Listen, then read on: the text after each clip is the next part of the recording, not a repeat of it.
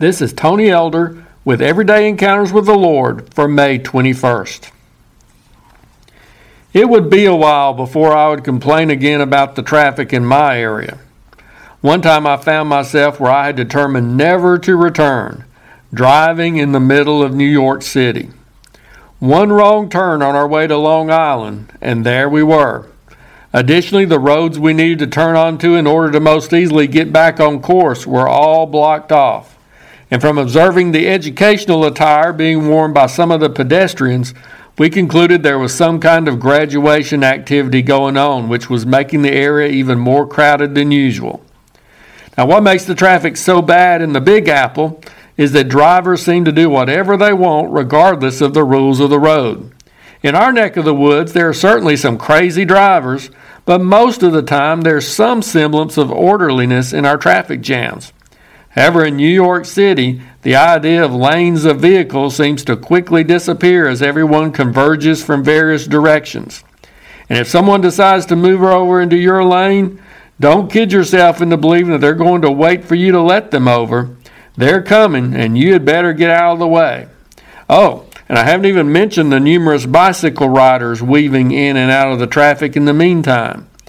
The word I would use to best describe the mess of cars, trucks, bicyclists, and pedestrians in which we were entangled for over 2 hours that afternoon is chaos. Such is what you inevitably get when everyone is doing his own thing.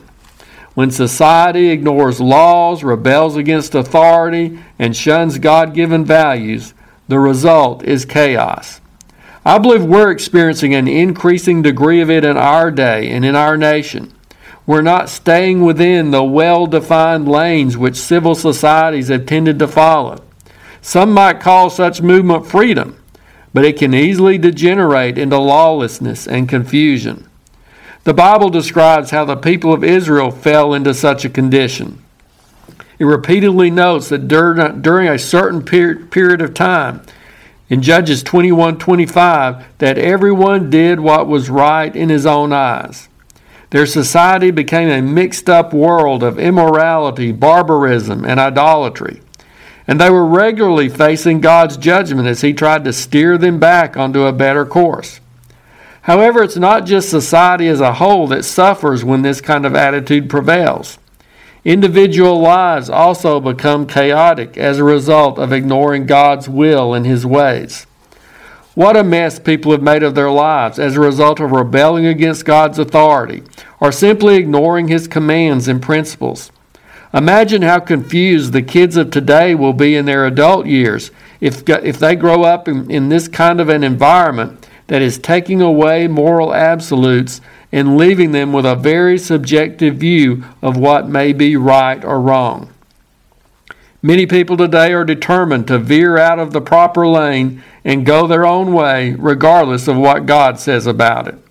And often if they insist on doing what is right in their own eyes, God will eventually step aside to let them have their way. The good news is that even in the midst of God's judgment, there is mercy if we'll turn back to Him and submit to His ways. So let's pray for this chaotic world we're living in. And no matter what our society does, let's be sure to be individuals who aren't just doing whatever we want, but what we believe God wants us to do. If you're interested, Everyday Encounters with the Lord is available in both book and ebook formats. And now I pray that you'll encounter the Lord today in your own everyday experiences.